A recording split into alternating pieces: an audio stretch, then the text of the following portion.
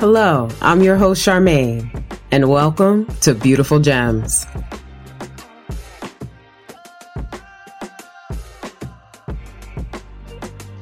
You spoke to the great excavator about a more secure mining shaft. He assured you that the beams and bolts were put in place and it's safe for you to go inside now. In fact, he provides you with a map and gives you a place to start digging for gems. You are prepared already and have on the protective gear you know you'll need. Your hard hat with a headlamp, some durable workwear, and your canary. To be safe, you brought along some other items you may need in a bag. You walk into the mining shaft and find the dig spot you were directed to. You see immediately, understanding why you were sent here. When you shine light on the area, gems are visibly sparkling in the rocky surface. You get excited. It's time to get to work. As you chip away at the rock, breaking it up, it gets pretty dusty. You start to cough. You say to yourself, "It's not too bad. I can handle it." So you keep chipping away. Then you hear someone say, "Fire in the hole!" You feel a hot blast with all these little pieces of rock hitting your mining overalls and jacket. You think to yourself, "It's a good thing I put these on today. That hurt a little, but I'm all right." The dust is thicker now, though. You start to feel your coughing getting worse and worse. Then you remember the respirator in your bag. You reach down to get it and put it on. And now you can breathe. What happened here? What did your gear protect you from? Unforgiveness. The particle-filled dusty air represents the acts we have committed against ourselves that we have not yet forgiven, like self-betrayal, self-abandonment, or self-sabotage.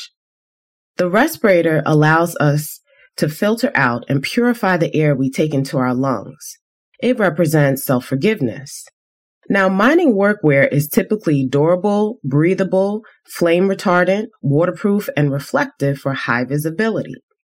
It covers various conditions that miners may face, similar to the offensive and harmful actions of others, which can breed unforgiveness in us all.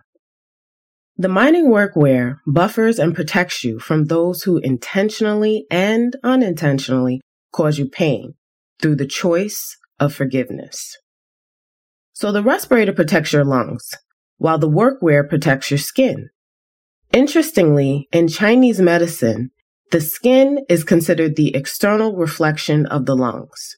Essentially, whatever state the lungs are in, whether healthy or unhealthy, will be reflected in the skin. The primary function of the lungs is to take in and release air, which is associated with the emotion of grief and of letting go. When it comes to unforgiveness, something causes us grief, and we can have problems then letting it go. If we combine this info with our mining example, you inhale the dust of unforgiveness, causing your lungs grief. And when you exhaled, you coughed because your lungs were unable to fully let go of these dust particles of unforgiveness. A respirator was necessary to filter the air so that you can catch and release these dust particles with self-forgiveness before it takes root in the body. Now, what about protection for the outside of the skin from external offenses? There are many situations that can require forgiveness. I'm sure you can think of one right now. The best thing you can do is prepare for different situations. Like mining workwear, be durable, breathe, know that temperatures can be extreme, be resilient, and reflect on the lessons learned. So, how do we go about the business of forgiveness? Typically, when we talk about forgiveness, we lean towards forgiving others. I want to suggest a different approach when doing inner work. Forgive yourself first. Okay, don't go off on me. I can hear some of you right now. Forgive what? There ain't nothing to forgive. What are you talking about? If you said anything like this to yourself, you already know what I'm going to say. Congratulations, you just struck a gem. For me, this was and still is an integral part of not just my healing experience, but my life experience. We all have roles to play in this life. We can pretend that we are always right, playing the hero. But as one friend told me, you are the villain in someone else's story. Choosing to see yourself as you are with all your faults and mistakes will require forgiveness of the highest kind, of self. If you are still uncomfortable with self-forgiveness, how about pardoning yourself? The word pardon has a similar etymology to forgiveness. They both come from the root word perdonare, which means to give wholeheartedly, or more accurately translated, to give as a gift. So you can think of self-forgiveness as gifting you, or pardon you. According to verywellmind.com, there are 4 steps or 4 R's of self-forgiveness. The first is responsibility, second, remorse, third, restoration, and fourth, renewal. When we take responsibility, we accept what happened with self-compassion. There goes that self-compassion again.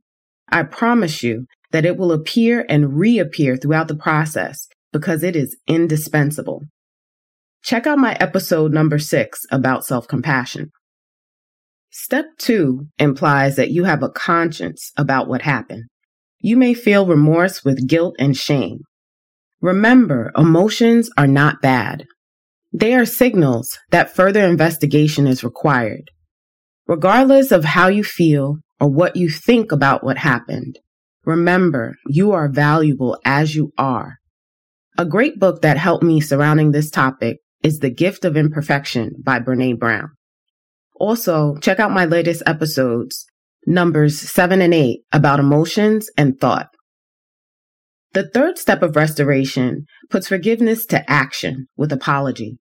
If you hurt someone, apologizing is healing for both parties. If you hurt yourself, how can you apologize to you? Don't worry, I've got you. I'll give you a technique to use in a few minutes. The fourth step of renewal will determine your growth.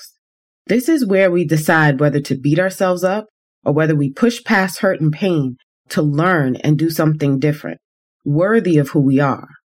Oh, and please remember, no judgment.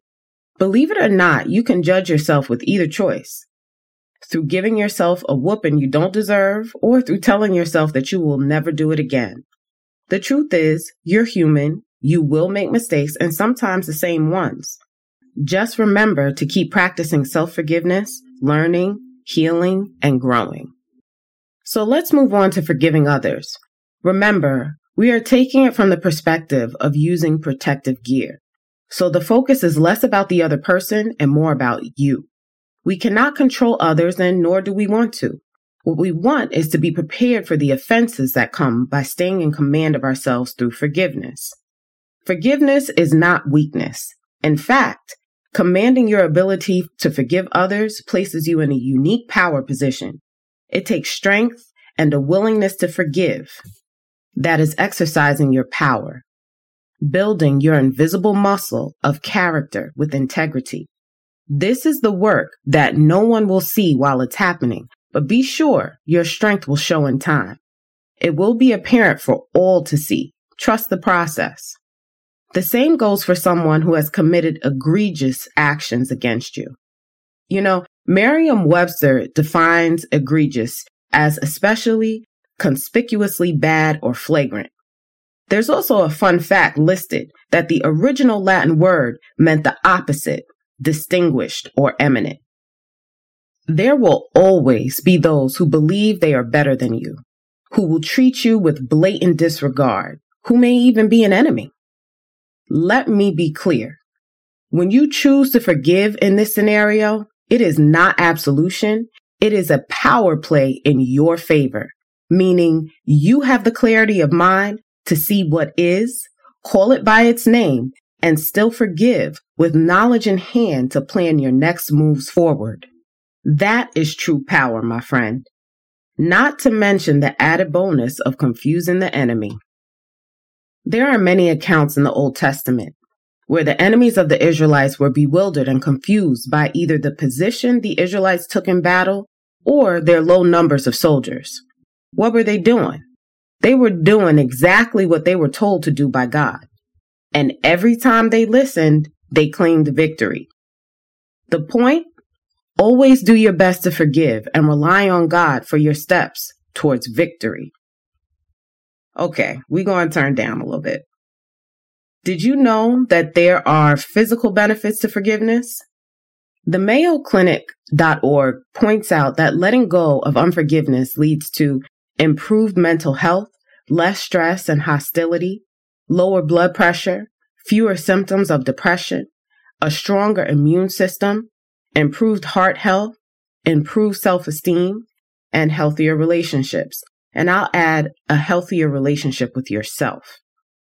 When we let go, we release stuck energy that can make us physically ill. We'll get into energy on another episode. All in all, it seems to me that giving yourself the gift of forgiveness is a win-win situation for you. All right, let's round this out with 2 forgiveness techniques that you can put into practice. The first technique comes from the Buddhist monk Thich Nhat Hanh.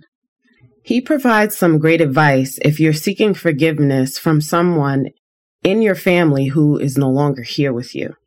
You see, you are a direct genetic link to them. You can ask for forgiveness anytime. First, apologize to them.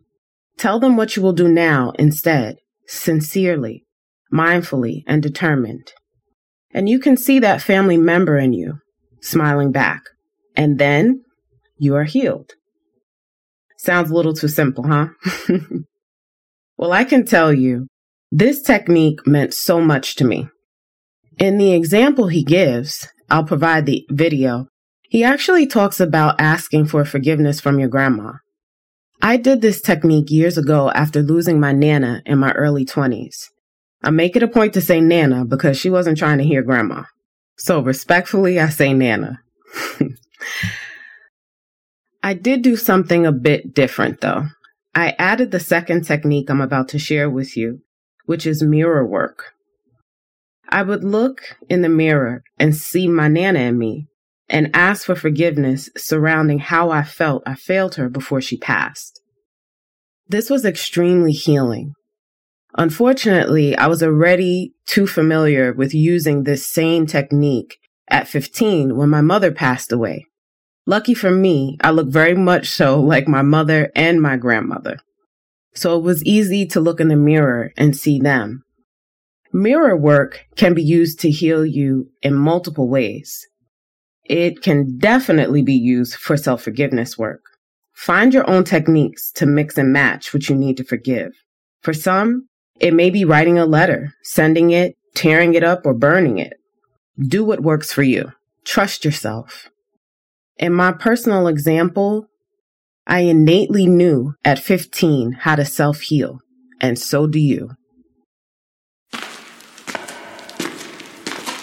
As you walk out of the mind, finishing a hard day's work in forgiveness, don't forget to stop by the Great Excavator's office for a protective gear safety check to see what else he has in mind for you.